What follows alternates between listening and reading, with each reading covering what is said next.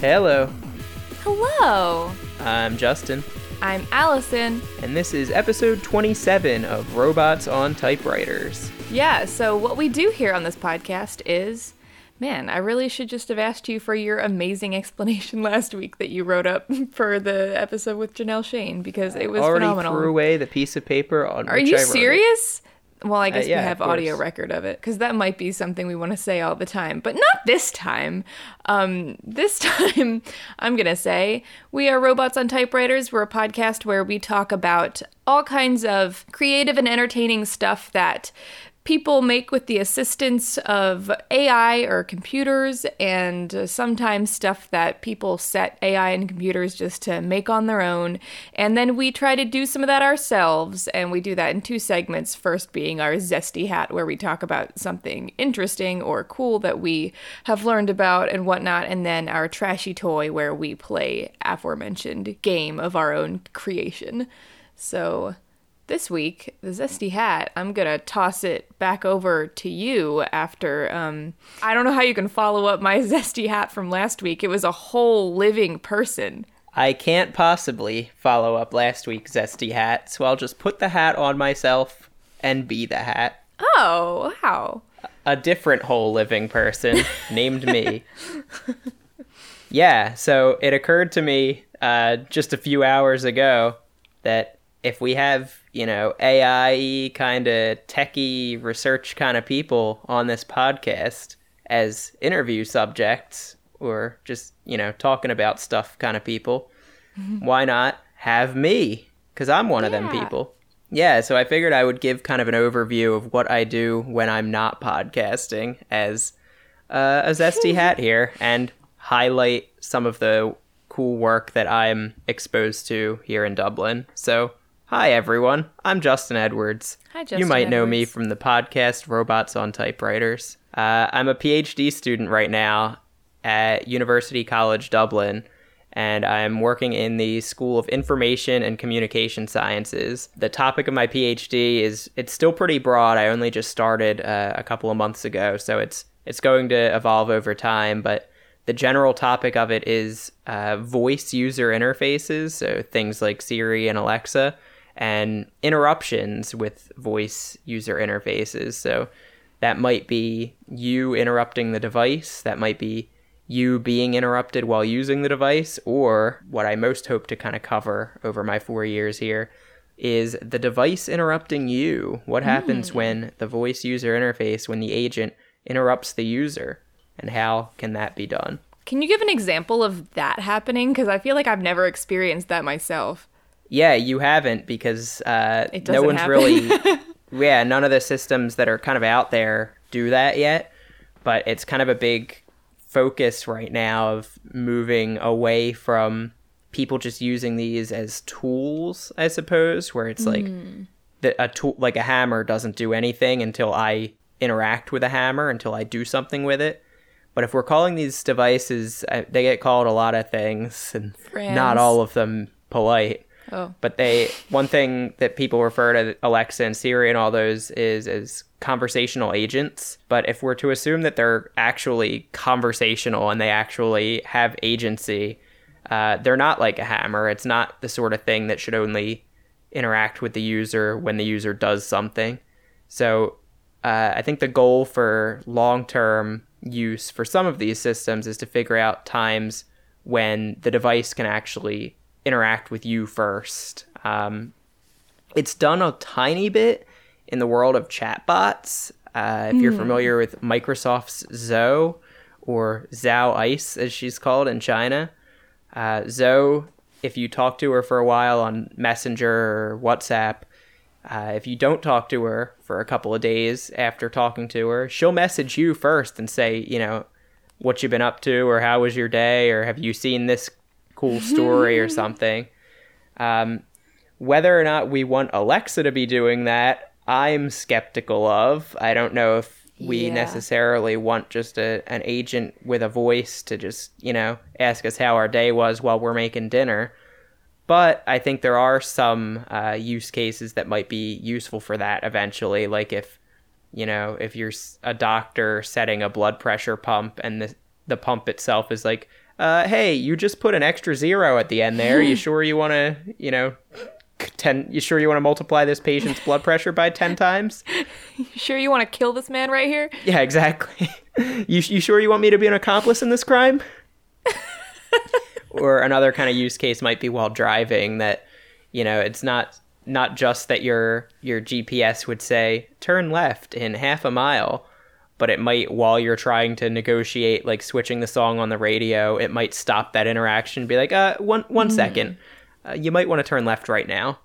And they don't always have to be passive aggressive like they are when I do these little impressions. I mean, I like it.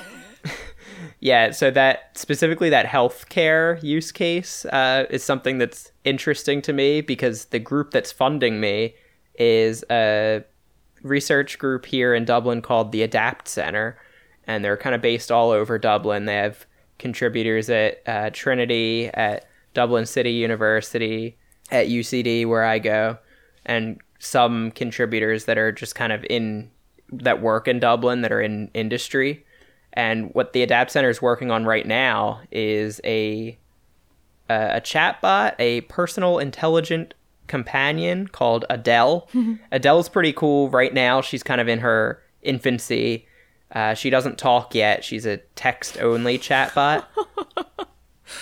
But she was trained on like tons and tons of just general conversational transcripts. And you can have just text conversations with her kind of about general chatty kind of topics. She's completely stochastically trained. Like she's completely based on neural nets. It's not like there's, canned phrases that she'll say like with Siri or with Alexa. It's more like talking to a neural net all the time where everything that's coming out is like fresh baked on the spot. She was recently actually entered into a big challenge called Conv.ai. Conv.ai was the Conversational Intelligence Challenge, where a bunch of chatbots like this were first tested over just on computers to see the kind of stats that underlie their systems. But then their final test was chat volunteers, so actual humans talked to these for a while and evaluated their interactions with each system. And Adele came in second among a field of 23. Wow. Yeah, there was 23 chatbots and Adele got second place. We were all very proud of her. Congratulations, Adele. And you guys, I guess. I mean, I did nothing to help, so congratulations to the other people at Adapt for making that happen. But yeah, the idea is one day my research on speech and multitasking and interrupting rather will kind of mesh with what Adele's doing. So eventually, possibly, Adele will be that chatbot that can talk and then in a care context can interrupt you or take the floor first. Okay. You said, maybe you might have kind of answered my question by saying how great she seems to be, but like her being totally neural net based, does she ever say some like totally whack shit? Like does she always like is she always pretty much on the money? Like she never says like a fake word that she thinks is real based on what she knows. I mean, I guess she's probably been trained extremely well. So. She's very good at words. Okay. I don't have an Adele transcript on hand. I should have looked for one ahead of time because I should have known that question was coming. No, she doesn't make up words. She's really good at that, but sometimes her sentences might be a little confusing in how how they're phrased, or kind of more likely if you ask her something specific or tell her something specific, she might not always give you a totally specific response. Okay. She'll try to say something general that like will keep the conversation going, even if it won't kind of blow you away with like, oh, that was insightful. All right, I see. But yeah, the goal of her eventually isn't this general chat stuff so much as it is to be used in like a care context. I think the idea is like an older person or a person who needs kind of constant medical care would have an instance of Adele that kind of just lives with them and asks them, have you taken your medicine? Have you exercised today? How have you been feeling? That sort of thing. But then it can also do the chatty thing to like keep someone company as well. Okay. So that would be kind of like, I was going to ask about your like skeptic, I don't know what word I'm trying to say there, about like Alexa while you're making dinner saying, how was your day? Like what's going on?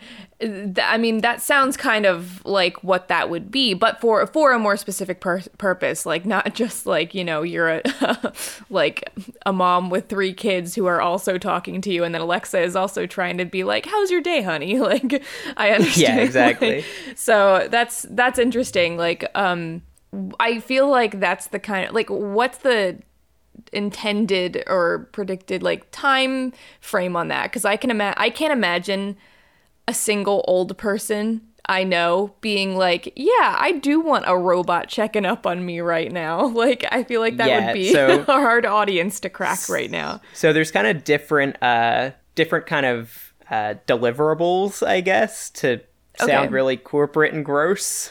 That like there's different times, like there's different versions of Adele that would be interesting to different people, I guess. Like, okay, I think the Adele for like in-home care use is like pretty distant. Like, we haven't even started training it in like care context yet, so I think that would be more like 5 years from now or beyond. But I think a version of Adele that's useful for universities, specifically one that we can pass around the Adapt Center and kind of have each other do experiments on, is pretty close. Just one that, like, if I wanted to, you know, see how people react to talking to a robot when it has, you know, a Boston accent versus a Chicago accent or something. This would be, if I had like the accenting tools, this would be the sort of thing I already have a robot that can talk, you know?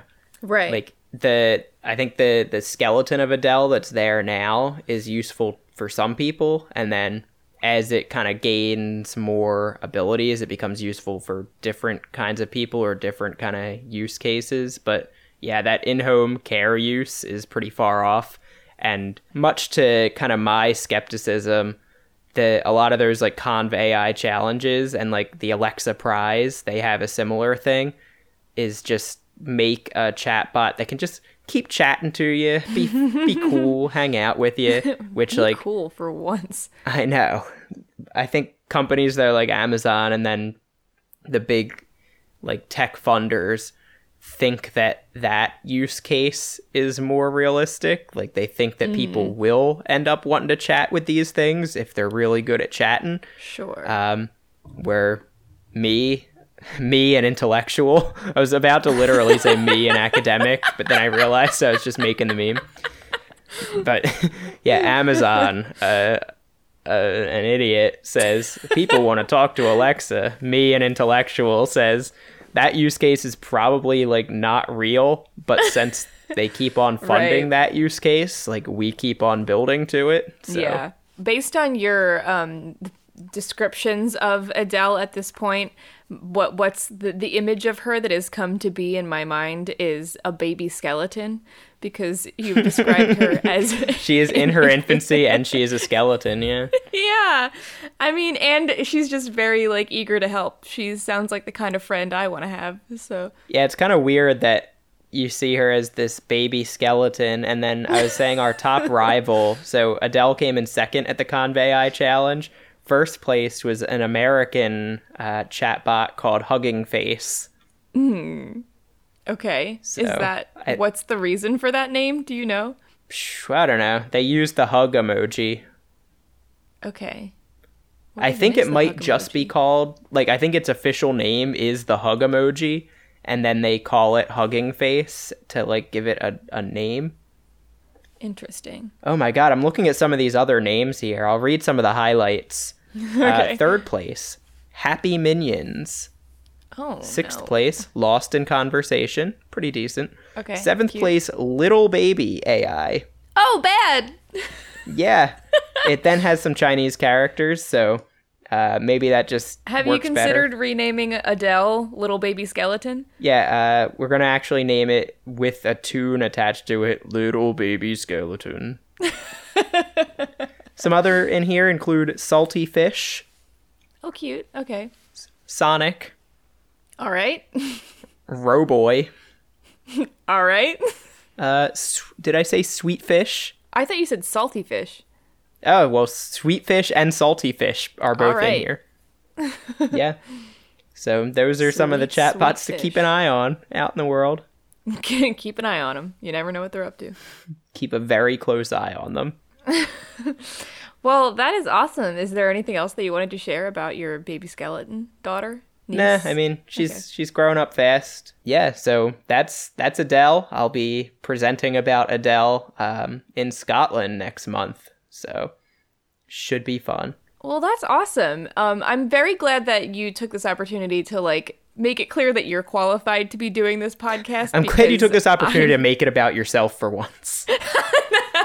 I'm glad because like it's no secret that like I have literally no idea what I'm talking about most of the time, and like Justin's is the brains behind this operation, and I'm I don't know what I am, but Let it be known, we have a weekly meeting about Adele and like about kind of future directions for Adele and like what's going on, and me and the other people who do this sort of research that I do, we just kind of sit there staring at each other and like don't know what people are talking about when they talk about like, but this layer of the neural net is stochastic, and if we make it rule-based, it'll, I don't even know. I'm just saying words that I've heard. So yeah, no, I don't know any of the computer science behind it, like the stuff that would actually be relevant for this podcast. I just know how to talk to a robot, which is fun for this podcast, but I'm no more an expert than you.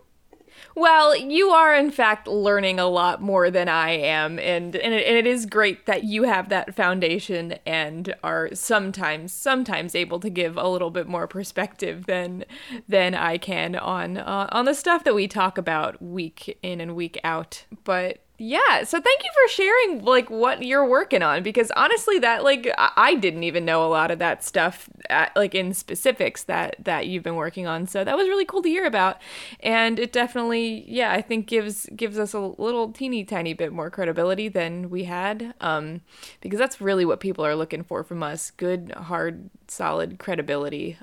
Yeah, people always email the podcast asking like, how many papers are you currently an author on? Yeah, if you'd like to email us and ask how many papers we've been authors on, you can send those right Between over the two of us, one, and it was in an undergraduate journal. Yeah, you can send those over to.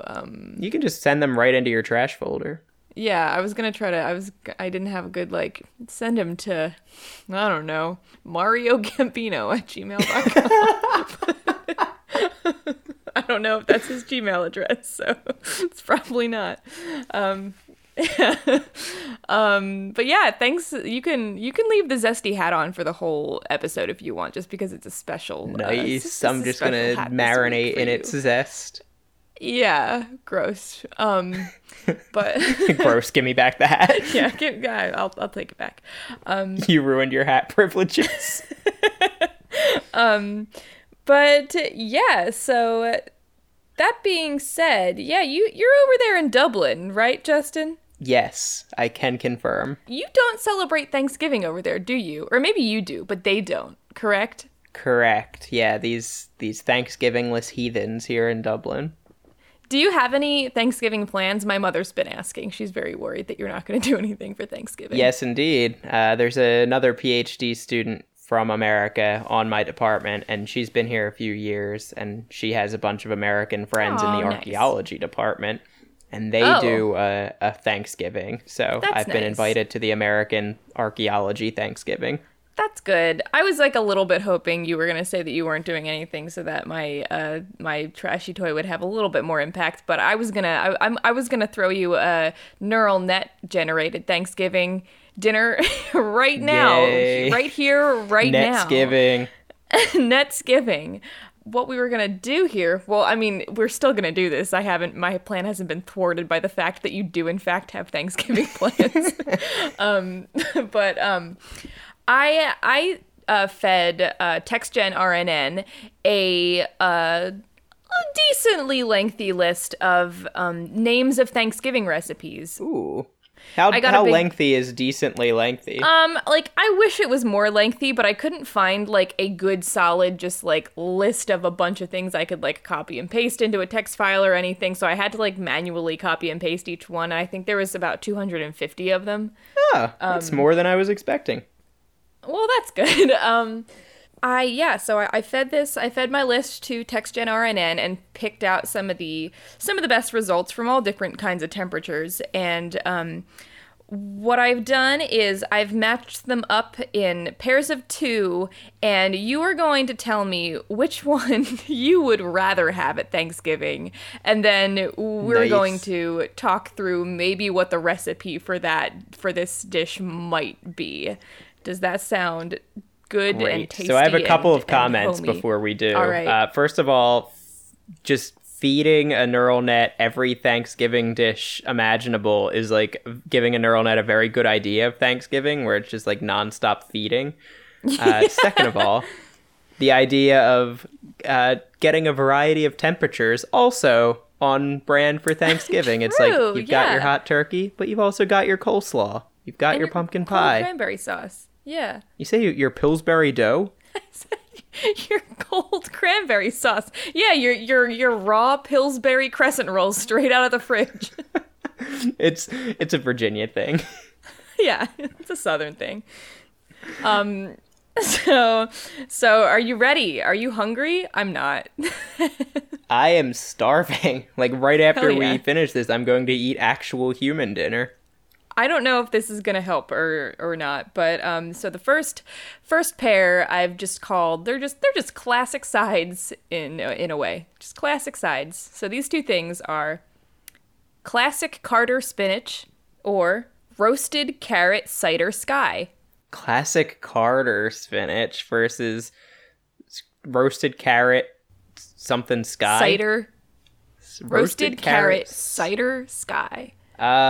So classic Carter spinach is reminding me of like, for some reason, what came to mind was Hasselbeck potatoes, where there's just like a random like name attached to like a vegetable, and we just all accept like, oh yeah, this method of preparation is just named after this person. And I generally like spinach. Bad spinach repulses me to no end, but okay to good spinach I like a lot. Yeah, me too. On the other side, roasted carrot, okay, I understand what that is. Cider, I would try that. Roasted carrot cider. Sky, don't know what's going on there. What do you think's going on? As if I have a right answer. So my idea of what roasted carrot cider sky is that it's like, the presentation style is sky. Yeah, which, okay.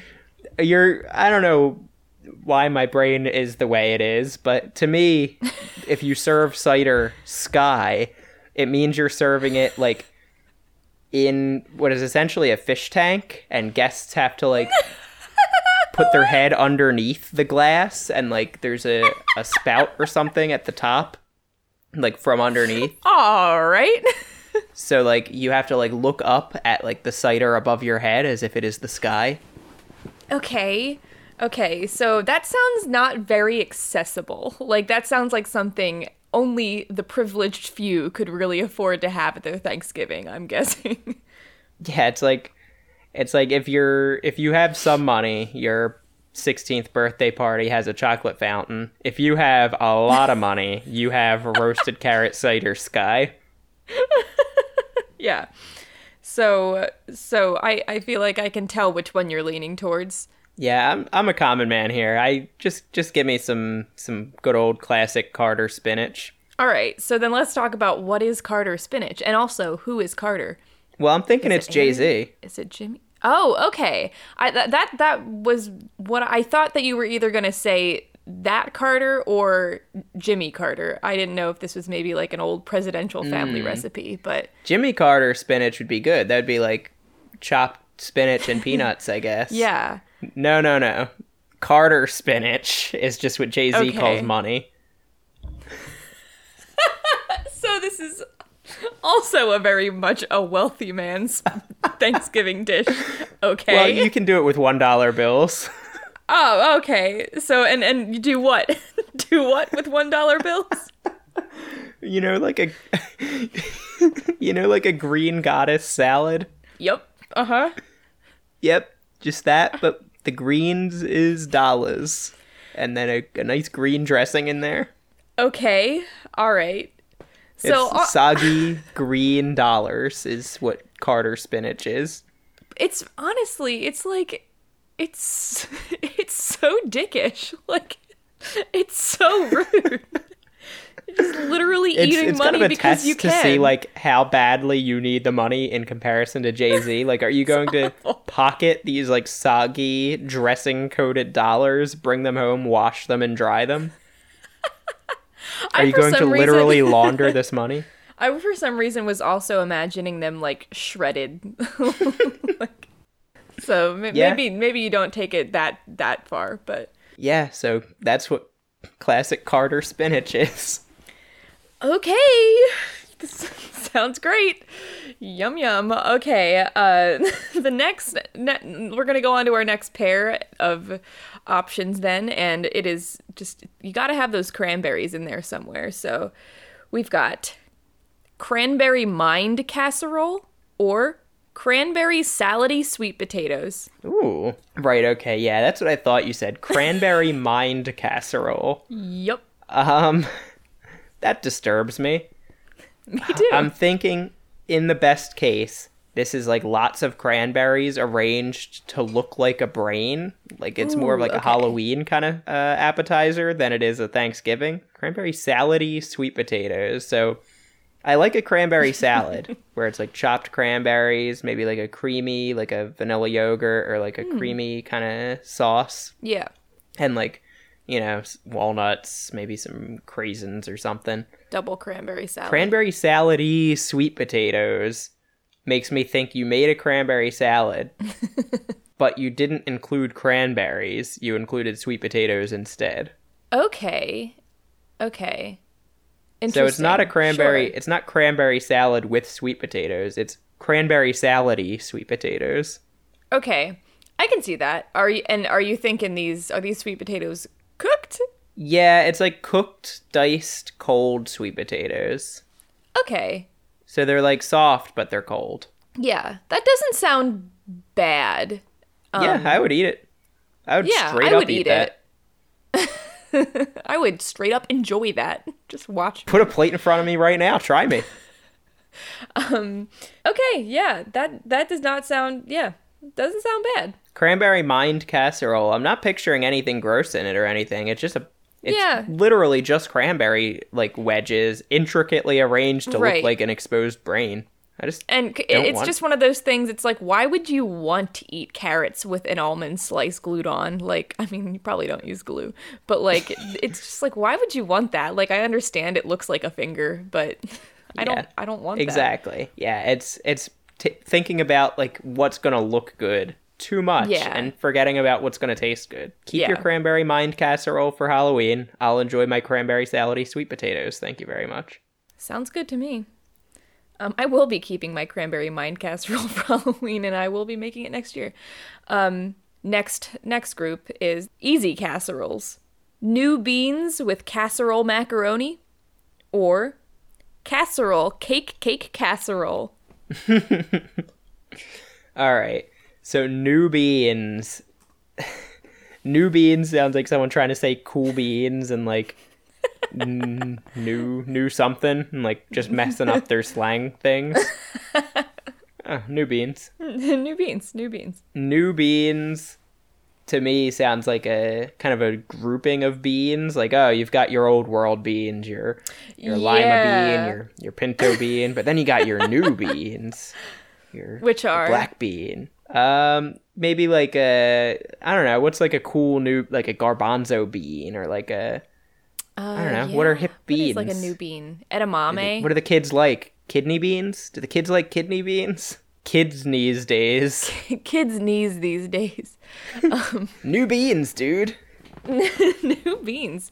Yeah, okay. Yeah. So new beans with casserole macaroni is Yes. to me like you put a bunch of beans of the new variety, all these new beans, and like you put macaroni, but it's like a cold salad. So it's like what a bean salad would be, or what a macaroni okay. salad would be, where it's like just the beans or the macaroni in. You might want to do the macaroni salad in mayonnaise. No. Do it in oil and do your bean salad in oil. I see, yeah. Yeah, just have cold beans and macaroni in oil, but then make it a casserole by popping the whole thing in the oven. Sounds fine to me. Yeah, it would be all right. You need to think about what's binding these. I don't think just olive oil or something's going to do it. Yeah. That's for a chef to figure out. Now, on the other side of this, casserole, cake casserole. That's when you introduce a casserole to a cake.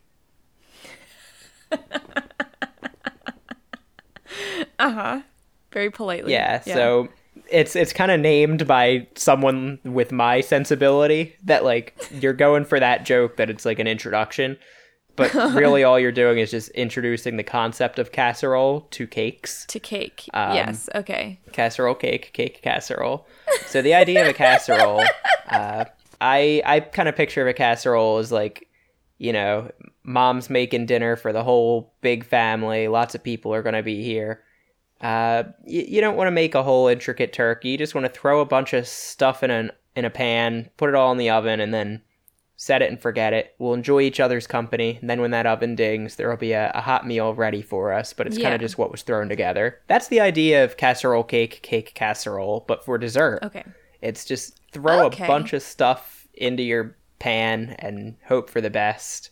You'd probably want to get some like pre-packaged cake. So you'd get like, you know, maybe you'd get one of them pre-sliced pound cakes, or maybe you'd just get like, you know, a birthday cake off the shelf. You throw it into a big pan. You just throw whatever else is in there as like your sauce. Like a casserole normally has like maybe a French onion soup as like the liquid.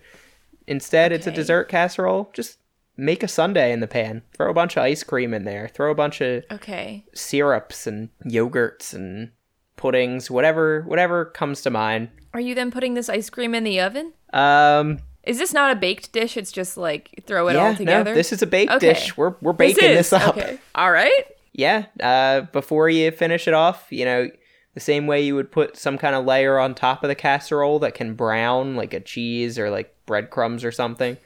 I think on top of this goopy cake pan, you just, you know, crumble some graham crackers or Oreos or something. Okay. Bake the whole thing up. This sounds like a recipe that your sister would devise and enjoy. Yeah, it sounds disgusting. Yeah, exactly. It's just like her. Really just getting a lot of hot sugar into one pan.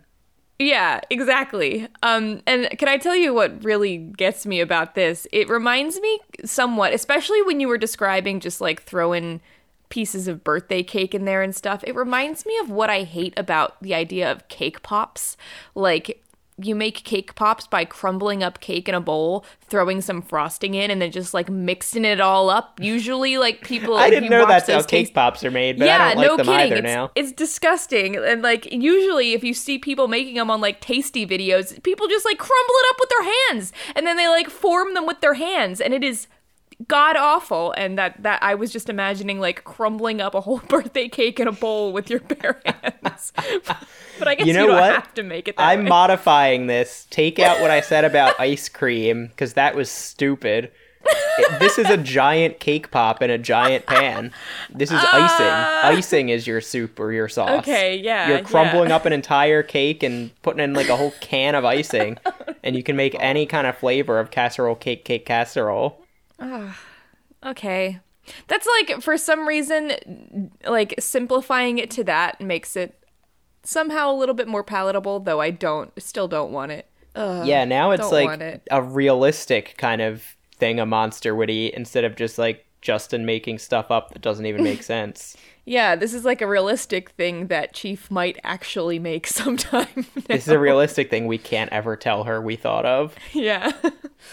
All right. Yeah, so predictably enough, I'm just going to go with like the pasta salad thing. Just give me the new beans and casserole macaroni, please. Okay. Because I was going to say, I didn't even think of casserole cake casserole as being a dessert, and there's not really any... The net didn't really turn out that many dessert ideas, even though there were a lot of pies in my data set and a lot of different kinds of things. There was just a lot of casseroles. It was just a whole ton of casseroles. So yeah. I didn't know that was going to turn into a dessert, but anyway, don't have it. So. Well, if you're looking for like a sweet treat in here, you can just have another helping of the old cranberry salad-y sweet potatoes. That stuff's so sweet anyway, it should be a dessert. True. All right, well, we're gonna move on to the next course. These aren't really courses because that would be one hell of a meal, but those were easy casseroles, as you can see. These are too much casseroles. So, first one is mac and cheese cranberry sweet potato casserole, or old carrots creamy mashed paleo casserole. Ooh. Mac and cheese, cranberry, sweet potato casserole. Can I tell you, one of my run-throughs with the neural net turned out every, like, the three, like, example temperature 0.2 ones were all sweet potato casserole. There were a lot of sweet potato casseroles. All right, yeah. So to me, mac and cheese, cranberry, sweet potato casserole sounds like more the thing you would make the day after Thanksgiving. Yeah. A lot of families, the day after Thanksgiving, might make sandwiches with the leftovers or reserve the dinner as it appeared in its original form. Recreate it word for word. All conversation must be verbatim the same. Yeah, some families are fucking insane and decide instead, let's make it into a casserole. So, this one's named in such a way that you can kind of remember how much of each thing to put in there. So it's 1 part mac and cheese. Just grab, if you're going to make this, just grab a giant spoon, like what you might use to like serve like a baked pasta dish or something. Just grab your biggest serving spoon. Put in a big spoon of mac and cheese, 1 big spoon of cranberries or cranberry sauce or cranberry salad. All right. Put in 2 big spoons of sweet potato, thus the sweet potato. Okay. So this might be in the form of like mashed sweet potatoes or a sweet potato casserole or just whole baked sweet potatoes. Just 2 spoons of it. And then pop the whole thing in the oven. Okay. Sounds manageable. I don't want cranberries anywhere near mac and cheese, like, ever. But okay. Oh, what? Fruit and cheese doesn't do it for you? You work at a winery. That. Not like that. Deconstructed fruit and cheese plate. No, it's like a hyper-constructed fruit and cheese Yeah, I was about to say, this is like Frankenstein's reconstructed fruit and cheese plate. Over-constructed fruit and cheese plate. Yeah, so that's what that is. All right. I'm not going to have any of that, thanks. I'll just have the old Thanksgiving sandwich. The other option, this one's interesting. Old carrots creamy mashed paleo casserole. Uh-huh. So the rules of paleo, as far as I remember, it's like you can have meat, fruit, veg, and nuts, but no like man-made kind of stuff. So no breads, no like refined sugars, any of that kind of stuff. Yeah. So old carrots certainly fit a paleo diet. Yeah. Creamy does not. Yeah. I'm pretty sure paleo is like not huge on dairy stuff. Probably. I don't know much. Yeah, I don't know much either. So creamy, you're gonna have to get that cream in a non-dairy way. That scares me a lot. Maybe the carrots are so old they are creamy. Oh no. Like it's referring to a temperature, a texture, rather than a presence of cream. Oh, no. So yeah, you just wait and wait and wait on these old carrots until How long? Like, what's the date? If you picked these carrots on Thanksgiving, we're talking New Year's Day. Oh, no. You can also, so that's like, it's paleo in the sense that like that's how like the cavemen did it. They would just wait for their carrots to get like that. You can just like steam the hell out of these carrots until they're mushy. You don't actually have to let them rot. Oh, okay, thank God. But you're probably not a true paleo fanatic if you don't do it that way. But yeah, so you just steam these carrots until they're mushy, like a mushy pea, or like the consistency you would want like a sweet potato to be when you're mashing it. Yeah, you get these carrots all creamy, mushy, mashy. Mash them up, and it's paleo, so there's not too much stuff you can put on top. So you're just gonna crumble some walnuts right on top. Put it in the oven. As you always do with a casserole. And you got your carroty, walnutty casserole. All right. Now, which of these would you rather have? Well, one of them sounds edible, and that's the mushy carrots. But then also, wait. How are they still got to be old? Well, it's kind of like the joke is in the name, where it's like the way they used to make this was just by letting your carrots get old. Like one makes a banana bread when you have old bananas. All right. But now it's just like we don't actually let our carrots get old anymore because paleo's for, hipsters, not for actual cavemen these days. Well, sounds good. So yeah, these categories here are just they go from simple and plausible to just not.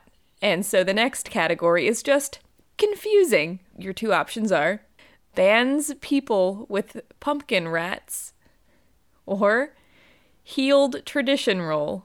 Wow, okay. So let's talk about that first option. Bans people with pumpkin rats. Yep. All right. This dish is it's kind of a game, actually. So. Oh no. Yeah. So if you're having bans people with pumpkin rats, you normally do it at the very beginning of your Thanksgiving meal. Everyone goes out into the backyard or into some outdoor area, and everyone picks a pumpkin. Whoever prepares the bans people with pumpkin rats has to kind of prepare this the night before. But everyone grabs a pumpkin. There's a selection of pumpkins for the whole family, kind of ready to go there. Then everyone opens their pumpkin. You cut open the top, and a few people are going to have pumpkin rats. The person who prepared the pumpkins didn't put the pumpkin rats there, but it's just the nature of having multiple pumpkins. Yeah, in 3 out of every 6 pumpkins. Or some might say 1 out of every 2 pumpkins. Yeah, 9 out of every 10 pumpkins prefers to not have rats in it. But these pumpkins are full of rats. And you don't want your Thanksgiving dinner kind of tainted by bad luck or by a curse or by one who attracts rats. So everyone who opened their pumpkin and found a rat inside is banned.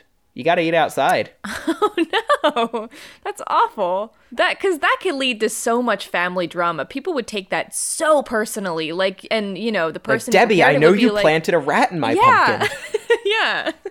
Oh man, that sounds like a recipe for disaster, literally. Yeah, but the joy of bans people with pumpkin rats is the people who didn't have pumpkin rats bring their clean pumpkins inside, you scoop out the seeds, you put them in the oven while you're eating the dinner, so, late night before everyone goes home, you have some roasted pumpkin seeds to chew on.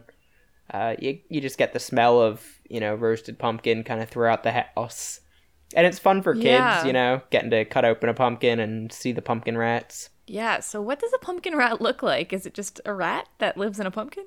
Yeah, I mean, they're a little smaller than a normal rat, so they can fit inside a pumpkin. Right. And even though they're normally colored like rats, where they can be like gray or white, their skin their skin and fur are pretty stained orange by being inside a pumpkin. So it's basically like a little orange rat. Oh, I hate it. Yeah, it's really bad. But how? Man, that sounds really like bad all around. Because like. It's hard for us, like, young 20-somethings who are trying to, we want to contribute to Thanksgiving. But usually, like, our parents have got it all under control. Like, the older people in our family, they've been doing it for years. They've got their system, and you always try to, like, get an elbow in there and try to figure out what you can bring and offer. And put a foot in there, try to trip up grandma, something like that, throw an elbow. This is probably one of those things that, like, you know, for a lot of young people, it might be like, oh, I can do that. Like, I can go get 8 pumpkins and just have them in the backyard and hope for the best. But you could end up ruining Thanksgiving. Like, what if you play the game and the only person who had rats in their pumpkin ended up being your grandma who made the whole dinner? Like, that's awful. You've destroyed everybody's night. Like, now nobody gets to enjoy her company and she has to eat outside. That's awful. I thought you were going to say just the opposite, where, like, what if, you know, there's 10 people at Thanksgiving dinner and, like, just you and, like, your younger sister. I'm thinking, like, the two of us having not your youngest sister, but, you know, you and Julia, me and Chief being stuck as, like, the only ones to prepare the rest of Thanksgiving dinner.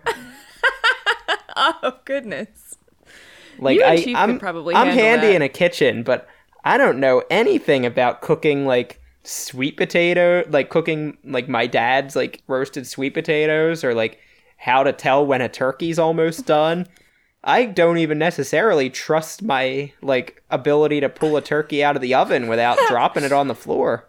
Right? How do people even do that? But are you allowed to, like, open a window and ask for help? Like, or are they out? Like, you guys just cannot talk for the rest of the night? They are banned.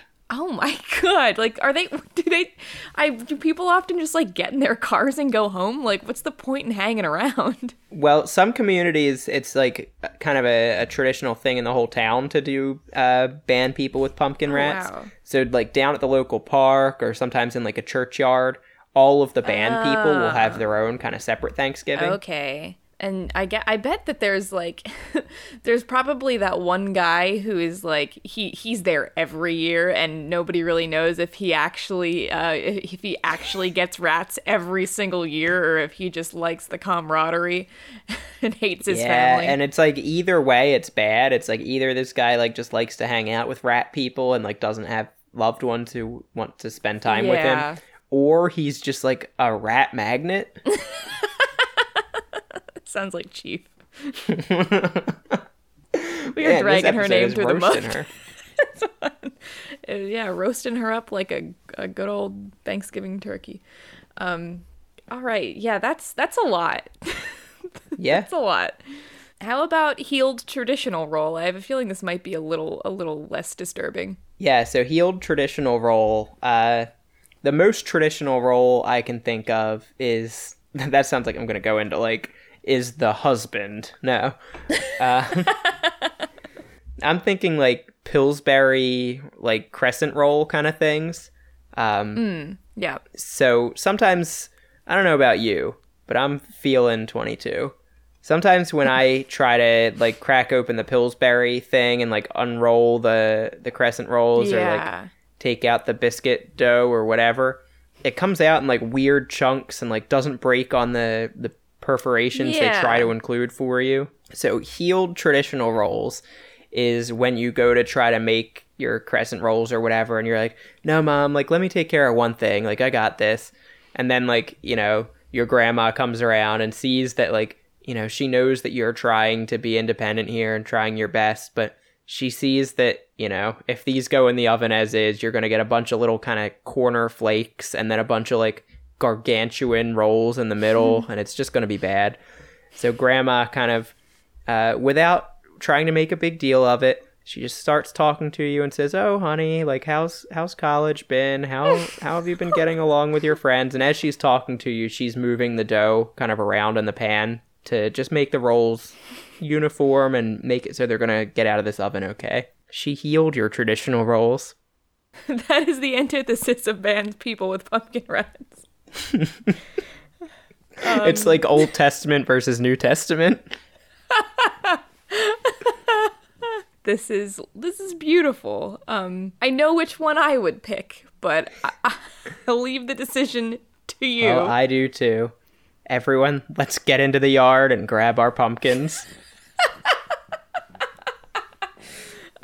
Man, I like it's so simple and so like it's a complete idea somehow. Like it's doable. It's one of those things that I hate that we could do. I mean, well, I guess there's no such thing as pumpkin rat. You could put a sticker on a pumpkin or something, though. Like, you could simulate a pumpkin rat. Exactly, yeah. I think the terror of it for me is I just love games of chance so much that I would be all in on it. Exactly. That is true. Really bad. Okay. Sorry, Grandma. I guess I hope you don't get the pumpkin rats this year. All right. Well, then we're going to move on to the last pair of options, which is just absolute madness. So we're probably going to have to maybe work together to navigate these here, but they were too good. Too much and too good. So, bread, muth, whalen fingers with Takeet marshmallow icon. And icon actually has an accent on the I for some reason. I really don't know where that came from. Wow, I like it a lot. Or candied, buttoned, married potato, collared, trudianced, walnut salad, Watkins trap. All right. How did these names get so long? All right. Bread muth whalen fingers with tacket marshmallow icon. That's one. Marshmallow icon. Yeah. All right. It's hyphenated too. I want to tackle these one at a time. We should. Even the parts of them. So yeah, marshmallow icon. That to me sounds like the name of like an inexplicably marshmallow flavored tequila. Okay. Okay. And Takeet is just the brand. So Takeet Marshmallow Icon is like really good. A specific marshmallow liquor. Marshmallow tequila sounds so bad. Is that Marshmallow what you said, tequila sounds like a band. It does, but it also sounds like a nightmare. Yeah, agreed. Takeet Marshmallow Icon. Okay, that's what you put on top of bread muth whalen fingers. Yeah. The middle of that sounds like it's in the traditional Irish language or in Welsh rather than in English. It does. And people in both of those places like things that are called fingers, like a fish finger. And they like bread. So I'm thinking this is like, if you're going to put a marshmallow liqueur on it, I'm thinking it has to be like a dessert. And I'm thinking whatever the bread muth whalen fingers are, it's kind of like a lady finger, like a long little cake. Oh, which actually makes a lot of sense, because if you make like tiramisu, you do soak lady fingers in liquor. Yeah. Bread muth whalen fingers with Takeet marshmallow icon is like, man, I hate that like this is all becoming sensible to me. Human brains are stupid. This is like an Irish version of a tiramisu. You take your bready finger things, you soak them in a marshmallow liqueur, and then the bread muth that's not me trying to talk about Christmas for bread. Bread muth is, we're going to say that's a kind of bread with like cinnamon and raisins in it. Okay. So bread muth whalen fingers, it's like a kind of a long little spiced cinnamon raisin bread thing that you soak in marshmallow liqueur. Okay, and this is like a recipe that you got from like the Takeet website, because it's like exactly. The recipe is for bread muth whalen fingers, but this specific one is with Takeet marshmallow icon. Like you've got if you go to the Takeet, if you get a bottle of Takeet marshmallow icon, it has a very big label sticker that just says like, try this with, because like this is the only reason people even ever buy this. Yeah, I know that my grandmother still has her, like, she has, like, the label from a bottle of really old Takeet marshmallow icon that she's, like, cut the label off that has her old recipe for bread muth whalen fingers. That's, I was going to ask if she has the old bottle and if, like, the marshmallow worm is still in there. They don't sell it with the worm anymore, but... I hate that pumpkin rats and marshmallow worms are now a thing in our world. All right, well, there's your dessert option. It sounds actually perfectly edible and enjoyable. It truly does, and I can't believe it. The other option here is candied, buttered, married, potato, collared, trunkieth. Oh, I said buttered, but it's buttoned. Trudiant, walnut salad, Wat Watkins trap. So the very end of that sounds English to me, where it's like, Wat Watkins trap. Yeah. That wasn't supposed to be in the recipe. Somebody just like transcribed what was happening in the room. Yeah, somebody's like yelling from the other room, and the person writing this down said, "What Watkins trap?" And like Watkins trap's kind of like, you old son of a bitch. Butler. Yeah. Oh, okay. What, ya Watkins trap? Shut your Watkins trap. So we can ignore that part of it, and this is salad. Yes. So, candied, buttoned, married potato. So this to me is another kind of jokey recipe name where, you know how, and this is an English thing again, but you know how in the UK, instead of calling it a baked potato, they call it a jacket potato? Yes, yeah. Well, a buttoned married potato is like a jacket potato, but like even more like a buttoned up jacket, and it's married. So it's basically the tux of potatoes. That's really good. What does it mean? For the potato. It's just a really over the top jacket potato. So instead of just having like, you know, some sour cream and chives or something, this is like everything you could possibly think to put in there. Like you got all right, sour cream, cheese, chili, butter, more things. You got bacon bits, green onions, jalapenos. God. Even more stuff too. Just stuff that doesn't even really fit, like chicken curry. Oh my God. Smoked salmon. Coffee grounds. You almost drew me back with smoked salmon somehow. I was like, ooh. Grapes, whole grapes. Oh no. All of the many things that you put inside a buttoned married potato. The buttons are the grapes. Buttoned married potato. And it's kind of a double entendre joke too, that you only have a buttoned married potato if it's a jacket potato plus collard greens, thus the collared transient walnut. So like buttons, collars, jackets, you know, you see the theme here. Yeah. So the collared transient walnut, that's when you chop walnuts, collard greens, and the trudients is it's probably like a wine. I'm thinking it's like a red wine. Okay. So like you chop them and like make like a vinaigrette and like red wines in there. Okay.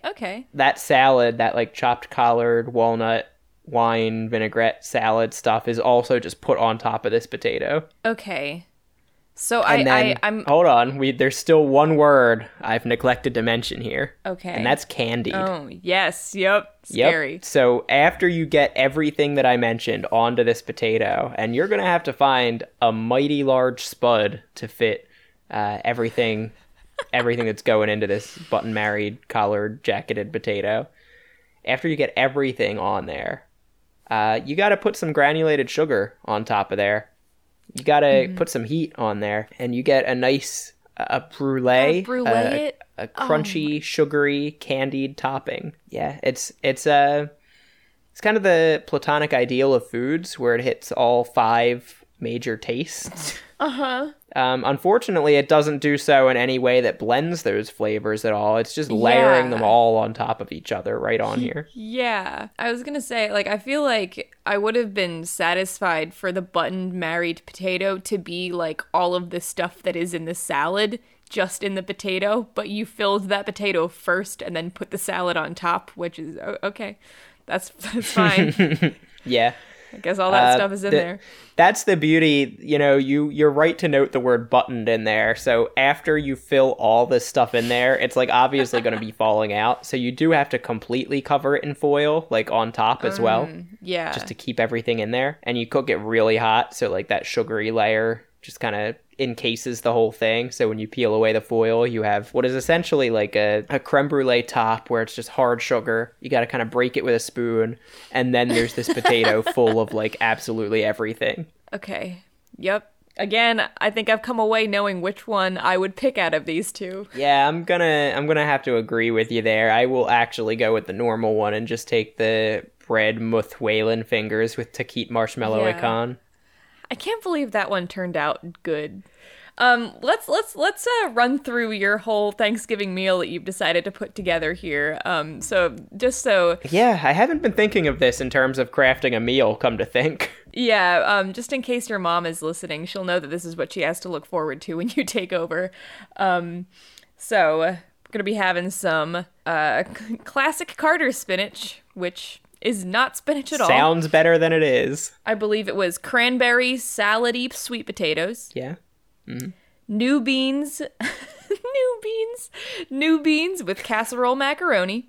Right. Old carrots, creamy mashed paleo casserole. Mm-hmm. Yeah. Well, I guess before it all gets started, we'll play a good round of Band's People with pumpkin rats. And then we will finish off the night with a lovely sweet dessert of bread Muthwalen fingers with Takit marshmallow econ. Sounds like a night to remember. Yeah, I would say so. I think ending any night with a bit of Takit marshmallow econ, it's sweet and it's pleasant, but it's got a little bit of a bite. It leaves you with something to remember for sure. Yeah. This podcast is sponsored by Takit marshmallow econ.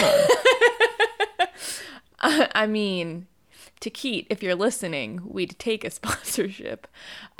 Just remind me if in our future lives you ever invite me to Thanksgiving at your house.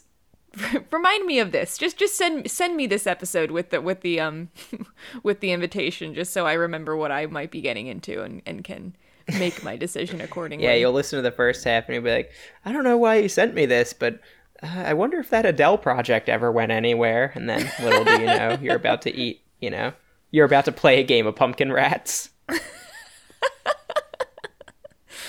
Oh, man. Okay, well, to make all of those beautiful, beautiful foods, I used TextGen RNN, which is made by Max Wolf, who is MinimaxIR on GitHub and Twitter, and probably some other stuff. I'm sure you can find him other places as well.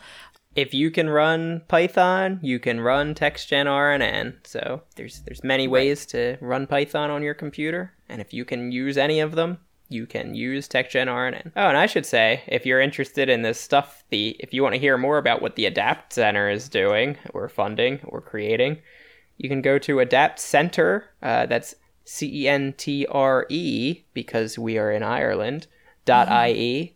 AdaptCenter.ie has all kinds of cool tech research, news, and all kinds of cool stuff that's coming from a lot of different people. The center's way, way bigger than just the little bit of stuff I was talking about. Awesome.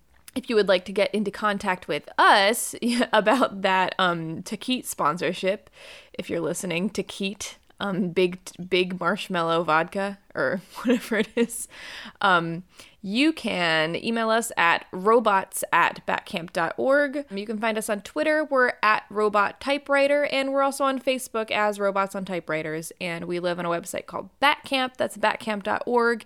And Batcamp is across Facebook, Instagram, and Twitter as @BatCampSite. And our theme song is Video Challenge by Anamanaguchi. And if you really want to shake things up and contribute to your family's Thanksgiving this year, why not start the night with a good game of Band's People with pumpkin rats? It'll be, I'm sure that you've never done anything like it before. That's going to go over big with the whole family. You always want to start new traditions. The best traditions are ones that exclude parts of your family. Always.